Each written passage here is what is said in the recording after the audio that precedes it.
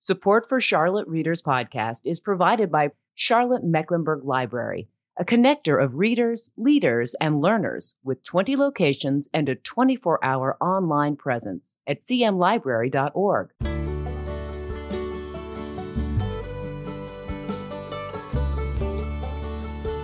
Hey listeners, welcome to this fall 2021 edition of Charlotte Readers Podcast, where authors give voice to the written words, part of the Queen City Podcast Network and the Authors on the Air Global Radio Network. In this episode 268, we visit with Janet Sargent, author of Deep Calls Unto Deep, which draws its title from Psalm 42:7. Deep calls unto deep at the thunder of thy cataracts. The book explores how three men, Louis Patrick, the minister, Tony Abbott, the poet and teacher, and Fred Buechner, the writer and theologian, shared a commonality of thought and purpose in their lives and in their writings, and how they became friends along the way. Reverend Dr. Barron Mullis, senior pastor of the First Presbyterian Church in Philadelphia, Pennsylvania, and author of Like an Overflowing Stream, had this to say about the book. It is a warm and familial tribute to three towering figures in their respective fields who, in life's wonderful providence, found one another. Before we jump into the uninterrupted interview today, I'd like to thank you for being here. We are grateful for your presence and really appreciate your time joining us here on the podcast. I'm your host, Landis Wade. I'm a recovering trial lawyer turned author turned podcaster of books and stories. And if you run out of things to do one day, you can check me out at landiswade.com, find out more about me and my writing. Speaking of writing, shameless plug here by the other sponsor of this podcast, which happens to be me. I have a novel coming out in the spring of 2022. It's called Deadly Declarations. You can find out more about that at landiswade.com. There's pre-order information there for ebook and soon print book as well. It's a novel that explores a 250-year-old North Carolina mystery set in Charlotte, which if solved might change U.S. history. Possibly the first great American government conspiracy. John Adams called it one of the greatest curiosities and one of the deepest mysteries that ever occurred to him. And Thomas Jefferson called it spurious and an apocryphal gospel. I'm talking about the Mecklenburg Declaration of Independence, which is the heart of this novel, but it's modern day, set in a retirement community where the reality of getting older is a combination of fear, doubt, humor, and new life, and where these characters that I've invented transport readers to the courtroom and then to the Virginia countryside to prove that age is just a number when searching for and finding the truth. Hope you'll check that out at landiswade.com. For everything related to the podcast, check out charlottereaderspodcast.com. We've got show notes on each episode with images and links. We also got a community blog there. If you're a writer, you can submit there. We've got a lot of great content. And speaking of great content, we put out a book report every 2 weeks. It's free to sign up for, and there's some free stuff you get when you sign up. You can check that out at the podcast website. Hey, we won't spam you because, frankly, that takes way too much time. But enough of this prologue. Let's get to today's episode. Janet, welcome to the show. Thank you. I'm glad to be here. And congratulations on the book. Thank you again. Yeah. Did you ever think years ago when I was coaching Little League Baseball with your husband, Dale, that one day I would have a podcast and I'd be interviewing you about a book?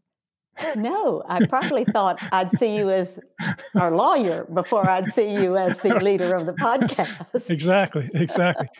You did give us a golden retriever though that we loved for many years, sports. So that was fun. Our families have been together, interacting in many ways for a long time, but never did I dream it would be talking about a book that I wrote.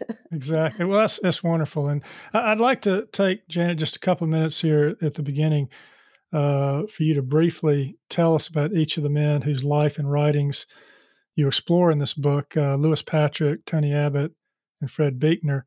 Let's start with Louis Patrick, the minister. Tell us a little bit about him and how you knew him. Lou became our pastor in 1976, so I've known him a long time. He was a towering figure then, a bigger-than-life man who was known before that as one of the most powerful preachers of his generation. So when we joined Trinity Presbyterian Church and he was there, we felt at home and felt camaraderie with him, the congregation and the arts, music and literature. We felt at home with all of those. And he became not just a preacher from the pulpit, but a friend and a mentor in many ways. Yeah, in later years, you hung out in his garage and y'all read poetry, right? We did. A sort of fixed up garage, yeah. A little fixed up with coffee and cigar smoke and tobacco smells everywhere. And speaking of poetry, a little bit about Tony Abbott. I know him because I interviewed him for an episode on the podcast that came out October 6, 2020, bittersweet because I'd recorded with him that summer and he died just a few days before the episode came out. But tell us about Tony Abbott, the poet and the teacher, and how you knew him. Yes. It was through Lou Patrick, who loved the arts, and he brought Tony to Trinity to give lectures on poetry. He gave a lecture on Fred Buechner. So we met Tony that way. I taught at Central Piedmont Community College for 25 years, and because he was teaching literature at Davidson and was that wonderful teacher there, our paths crossed, cementing our relationship that way personally, so that we always had poetry and literature, Trinity and Lou Patrick in common. So when I had the idea for the book, I immediately, Dr. Patrick died in 2006. So I had Tony look at the work of the chapter on Lou Patrick back in the fall of 2020. And he liked it so much. And he let me give interviews. He gave me interviews so that I could get more information about him. And he liked the process so much. And I sent him his chapter. And alas, he died right after I sent it to him. I never will know whether he read it or not. Yeah. And listeners, for those of you that like to listen to that interview, one of the last interviews he did on Charlotte Readers Podcast, you can go to charlottereaderspodcast.com, go to our guest list page, and just search for Anthony Abbott, and you can click on that interview and listen. It was a great interview. He talked about his most recent book, The Angel Dialogues, that was very inspiring. All right, so we have Trinity Presbyterian Church. We've got the Holy Trinity. Now we got the Trinity of these three men, and to wrap that together, we've got Fred Buechner. Tell us about Fred Buechner and a little bit how you knew him. Lou had found the works of Fred Buechner before he found the man. But when he found the man in the story that's in my book, and he tells it himself, he met Lou Patrick, and Lou Patrick began a friendship with Fred Buechner that was personal until Lou died. They became good friends. And through Lou, we got to have Fred Buechner come to Montreat and to Charlotte, North Carolina, to Trinity. And Fred becoming, at that time, this was back in 1980, one of the most influential theologians in America and now the world.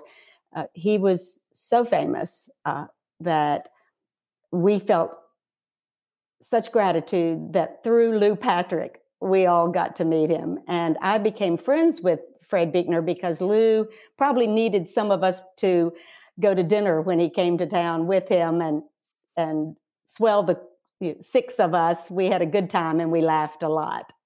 Yeah, that's great. So you've talked about how these three men found each other.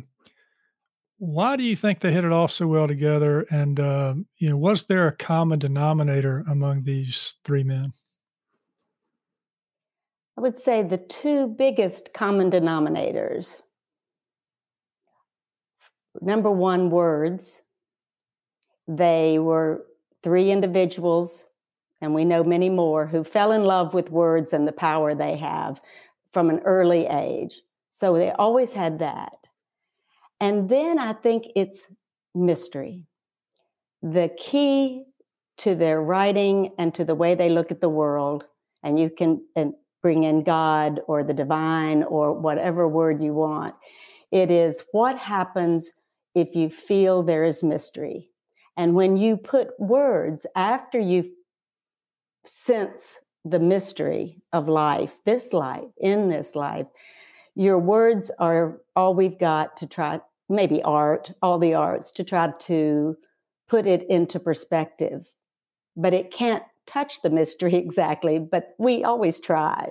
And words are what these three men used on their journeys to talk about such things as the mystery of life. Yeah, one of the things I picked up on a sort of a quote on page 64, they all had recognition of the darkness of life because of what they'd experienced, but I think you mentioned they also sort of leaned into those shafts of light that come through the darkness that help people get through life. And Landis, that was probably the third thing is, sadly, in one way, this way, that they all three had particularly devastating tragedies in their lives. So the darkness, this deep, which often goes with the word darkness, is what they are writing out of too. Not just seeing mystery, but also trying to, I love Lou Patrick's word, the through bearing in life that people have to have, and the valor to get through the dark tragedies. And everyone has dark passages. They recognize it, and through their writing, because they're so brave and valorous, we are lifted up when we hit those dark, deep times. So their tragedies, Lou lost his son at 6, Tony lost his daughter at 4, Fred Buechner lost his father to suicide at 10. Terrible tragedies. And yet they search for meaning and light in light of those tragedies. Yeah. Well, before we dive deeper, no pun intended, let's start with an explanation of the title of the book, Deep Calls Unto Deep. Why is this the perfect title for this book? Because it's a mystery, what it means. Well, that's a good point, because my next question was going to be to explain because we go to Psalm 42:7, deep calls unto deep with the thunder of thy cataracts. Okay, what is the thunder of thy cataracts? It's something that has the ability to counteract all the thunder that we see in this life. We get plenty of darknesses and thunders. And that poet was talking about missing home, and yet he felt that when he was in the mountains listening to that rush of water, that deep calls unto deep, he sensed some mystery that was beyond the human. So I think that all ties together. It was Lou Patrick's favorite, Psalm 42. He also said he probably never understood it. So we may not, but gosh, it resonates with people. The first of it, as the deer pants for the water, so we pant for something. And they just decided to call it God. So it's and one of my favorite lines is when the thunder of that kind of godlike sound drowns out the thunder of things that are happening in our lives that we have no control over. That's good news. There's something else. Yeah, and you say on page 13 of the book, the poet is cast down, but hope is rock solid in God. Why? Because we have to travel to the deepest part of ourselves, perhaps even rock bottom, and that is where God and humankind meet. They can. Not a surefire thing, but they can. The poet certainly thought so in Psalms, and so did these three men, and they hit rock bottom with tragedies. And yet, as Tony Abbott said in his interview with me, when I said, it's almost too sad to hear you talk about the death of your daughter, he said, no. When I started remembering and writing words, I felt alive. Now that's quite a statement of what to do with this deep. To come to a point where you feel more alive by remembering and writing it down. Well, let's talk about how you found your way into writing this particular book. You've studied English literature, as you said, as a province of your life for almost 50 years. You've taught writing and literature at Central Piedmont Community College for 25 years. And you've had poetry and fiction published, but why did this particular book call to you to be written as your first book? It was a call, Landis. I think, like everything, it was the moment that had been coming all along. I'm a writer. I write essays, a few things published, poetry and essays, not a book. But I'm a historian, I'm a church historian, and I have these friends. So one day when I was looking at all these documents I realized I had some things that the world had never seen. And it just dawned on me then. Of course, it was building all along, but dawned on me, well, I think I can connect the dots on these three men who had so much in common. And Landis, these commonalities, it's weird to come into contact with the mystery of three men who knew each other, who used words, who had tragedies, but many others. They all three went to Princeton. They all wrote letters. They were all my friends and had written me letters all these years.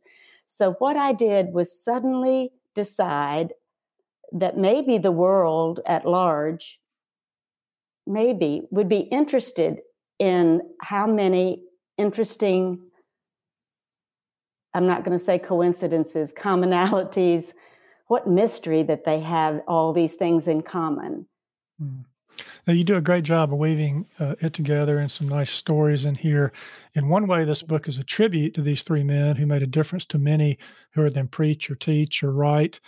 But it's also clear from the text that each of these men influenced your life in some way. And I'm just curious, what things come to mind, Janet, as to how these men shaped your own thinking about life, about writing, and about maybe the world beyond. Landis, you're a writer, so I think you will understand this, that when one is influenced by three people who write in such a fresh way that you can't guess what they're going to say, you pay attention. I was taught that way. It took a long time. But writing and speaking is sometimes cliche. So what these writers gave me was, one, a love of words, but I already had the love of words, but how to use them so that people hear something. Now, we've only got these 26 letters of the alphabet. We're not going to create anything new, but you can create fresh ways of putting them together that the world anybody might want to hear. Mm-hmm. So that's the challenge. And all three of these men talk about how they were influenced by writers where they couldn't guess what the writer was going to say next. Did they have an influence on your spiritual life? Oh, certainly. Lou Patrick was my the mentor who changed my life. He's the only person I would say comes close to being a genius in my life, because I could never tell where he was going. And when he did go in a way of counseling or preaching, you almost gasp. You have this lump in the throat of, I hadn't thought of that. And then you're lifted up. And then you get to laugh and cry because it's dark maybe, but then you're lifted up, and then life is greater, life more abundantly. And that's what Lou taught me, and the other two sensed it from each other. They laughed all the time. They were so alive. Fred is still alive at 95. So the influence on my life is to live and live more abundantly now, not even knowing what's coming. Yeah, that's great. Write a book. Do something. Exactly. Do something different. Start a podcast. Write a book. Whatever. Yeah. All right. So I've got some more questions, I think, about Lou's preaching. But before that, we've got an author reading. This is where authors give voice to the written words on the podcast. Do you want to say anything to set up this reading for our listeners? Yes. It is about another strange, wonderful, mysterious thing I discovered while I was writing the book, with how the three writers were so alike. And when I chanced upon the fact that, and I wanted to end the book, it's near the end of the book that I'm going to be reading, and it's about what role apples play. And it was amazing. I didn't have to search for them. It's just so evident. All I had to do was connect the dots oh my gosh, I'll end with the fact that another common thing they did was talk about apples in a certain way. Okay, great. All right, anytime you're ready. So what can I say finally about these things, about these writers who are intertwined in myriad ways?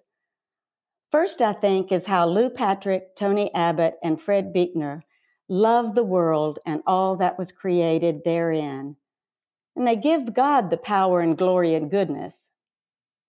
And secondly, they pray that God grants them the valor to journey towards Him, to recognize Him in the through-bearing. And finally, they realize that they, like everyone else, are always falling, always heading for home, to that other home that we only have glimpses of here. Now, in his 1965 novel, The Final Beast, Fred's main character, Nick, is lying down under apple trees. He is waiting for a sign. He is almost demanding a sign that God exists. And he wants Jesus to come. Quote, "Please come," he said. "Jesus." Then swallowing and half blind with the sun in his eyes, he raised his head to look, and the air, he thought, would part like a curtain, and the splendor would not break or bend anything, but fill the empty places between the trees in the house, between his hands. He listened. Nothing was happening. Then 2 apple branches struck against each other, with the limber clack of wood on wood. That was all. A tick-tock rattle of branches, but then a fierce lurch of excitement he felt. But it was only daybreak, only the smell of summer coming, only starting back again.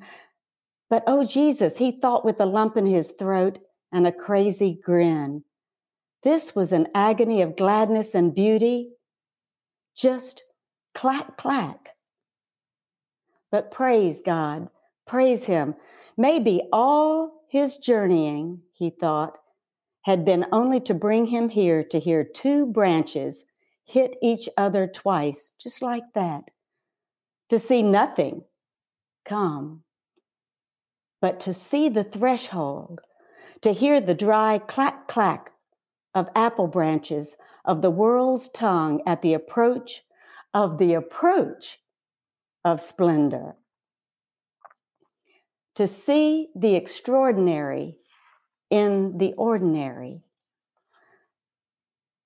This is a sign of heaven right here, the not aloneness in the middle of the valley of the shadow of death. That part I just quoted from Fred's book.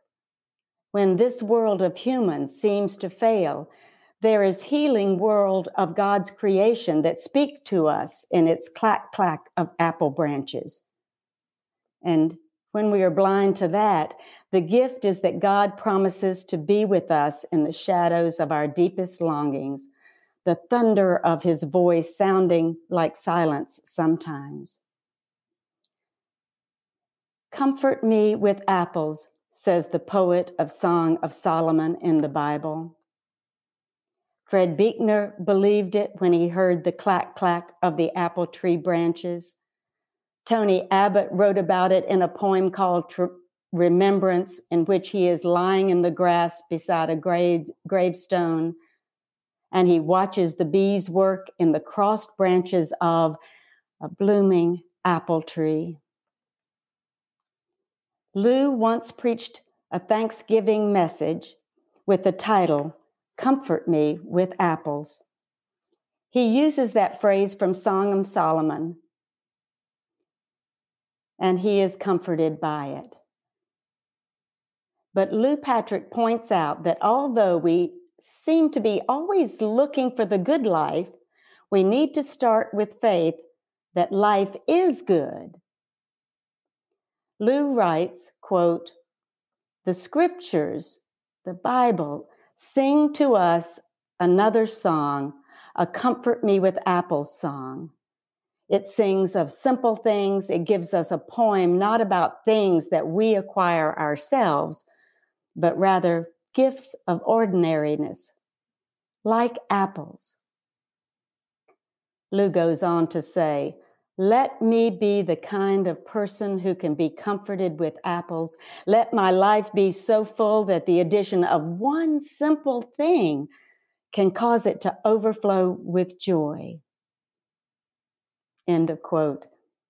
Lou wrote that about the fullness of life here and now that comes when we acknowledge the profound gifts of ordinary things and his promise to be with us even now and evermore.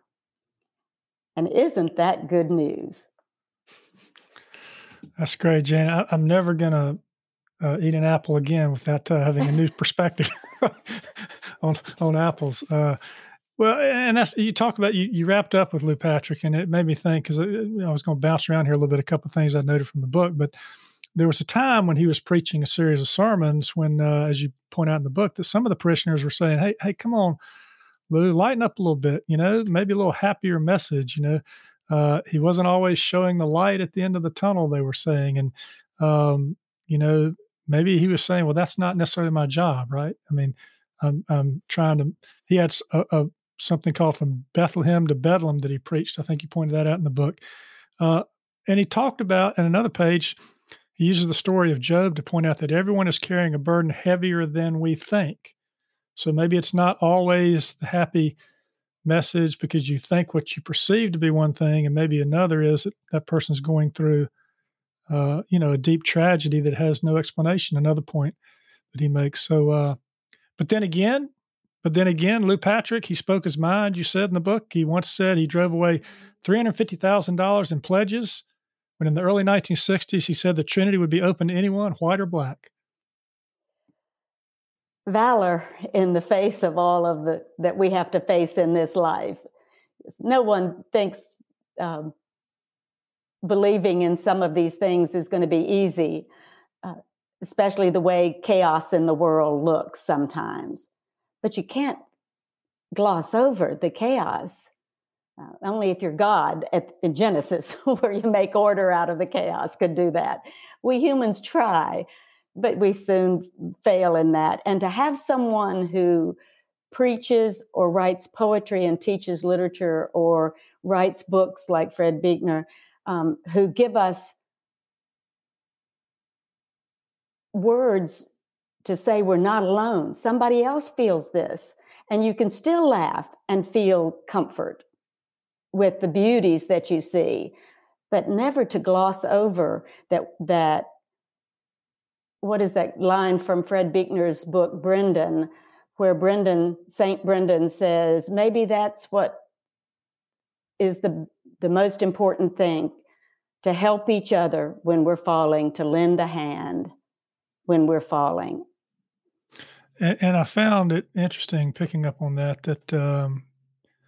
sometimes you have the minister who ministers to the congregation, but the congregation also can minister to the minister. You went and visited Lou when he was sick in the hospital, and you made him laugh. And I love the Scottish prayer you read, because I'm thinking, okay, we got a Presbyterian church. I'm thinking about the Scotch-Irish Presbyterian, who come to North Carolina to escape, persecution. I'm thinking about this because of my novel about the Mecklenburg Declaration of Independence and all the people that settled here in the Revolutionary period. I'm thinking this was the perfect prayer to say to him when he was sick. And the prayer went something like this: "O Lord, help me to be always right, for thou knowest how hard I am to turn." Is that perfect for a Presbyterian? It's so perfect that my family is tired of me saying it when I'm arguing a point. I want to be right so bad. My Scots-Irish blood, because I'm from there too, and so was Lou, is we do like to be right. And so please help me be right. Please, because I'm hard to turn. I'm so hard to turn. Yeah, and you also, Tony Abbott, you talked about the tragedy stuff. One of the poems that he read, you talked about in the book, you read it on the podcast too, was when he was a young boy. And I love this line. He put away his tears in his pocket with his used handkerchief. And yet he pulled those tears back out later when he was able to actually process and talk and write about these things. Yes. I wish I didn't mark it. Let me see if my eye will fall on it. One of his poems that has meant the most to young people. My son Daniel read this and he said, "This is my favorite poem of Tony Abbott's," and it's on page 65. And Tony wrote this: "So you want a happy ending? I don't know much about that. I cry a lot these days, not for broken shoelaces or spilled beer, but for Bach and the Beatles and for beauty where I find it. I sleep later, dream more, and write stuff like this." That's great.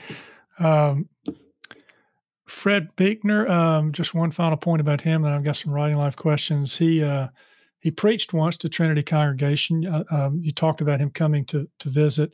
And one of the things he said, you talk about this, and maybe it came out in what you're reading, I was listening, but people must keep the doors of their hearts open to the extraordinary within the ordinary. And I thought that was interesting. It kind of ties into the apple branches clacking together, but the extraordinary within the ordinary. Talk about that. It's the mystery of things. I think if you're awake, if you really are alive, once in a while you stand before a mystery and you give it extraordinary. You're seeing something that's in this life. I mean, whatever you're experiencing, seeing, hearing, smelling, whatever it is, and then suddenly you have this almost intuitive, something else is happening here. I don't know what it is, but I think it's extraordinary what I'm feeling or sensing. And one of the things I put in the book that I thought was important was Einstein's quote that I found in Lou Patrick's desk, where Albert Einstein, that rational creature, man, said, "The most beautiful thing we can experience is the mysterious. The man who can no longer pause to wonder and stand wrapped in awe is as good as dead. His eyes are closed." So when you look at an apple branch and expect that you're going to get this special gift that no one else will get, no, you just have to be open to seeing that is amazing. This is just a beautiful apple branch, but praise him. All right, well, let's shift to the writing life just a little bit. We talked about the fact you've taught writing and literature, but you began your writing career in earnest after you retired from teaching. You sit at your desk in your sunroom every morning and you write. So, Janet, why do you write? Baron Mullis, my friend that you quoted at the beginning of the podcast, was characterizing me one day, and I didn't like it very much, but he said, "Good golly, Janet, you're a word junkie." And I think I've always loved words, and I have been writing my whole life. I didn't ever think of myself as a writer because there were journals, there were things I sent in. I did get published a couple of times, but I never thought of myself as a writer. And then when I was about 10 years ago, I realized, well, goodness, I have been writing my whole life. Writing letters to people, writing journals, all these journals. So I write because, and Landis, you probably hear this on all these podcasts, I'm pretty sure they say because I can't not write. It's just what I do. Well, that little, imposter syndrome thing about I'm not a writer reminds me of Carrie Knowles, who's been on the podcast, and she's written books about writing. She does little seminars and so forth. And when she does them, she makes people sign at the very beginning, almost like they're going to an AA meeting.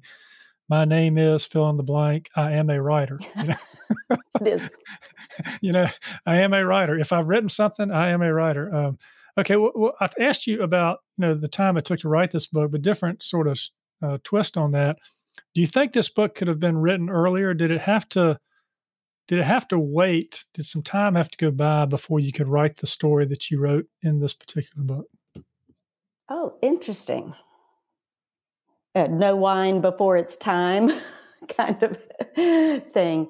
I don't think so. I think the confidence I had been growing, the confidence was growing somewhat, seemed that it had to perk.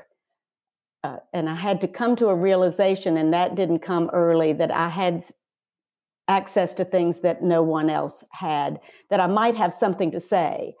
I have plenty of ego, but I didn't think it was an ego of writing, that I had something to say that that might be interesting. So at that dawning of 3 friends of mine and the commonalities had to probably happen at a moment, maybe almost a moment in time. Fruition, yes. But I wish I could have started writing earlier to see if I could. Yeah. As far as published, I'm just speaking of publishing things. Well, when you're giving instructions as a teacher, I sometimes ask this of the teachers, is there one thing that jumps out, one of the more important things you tell writers about the craft of writing? Yes. I think every teacher of writing says this: show me something. Don't tell me. Just show me.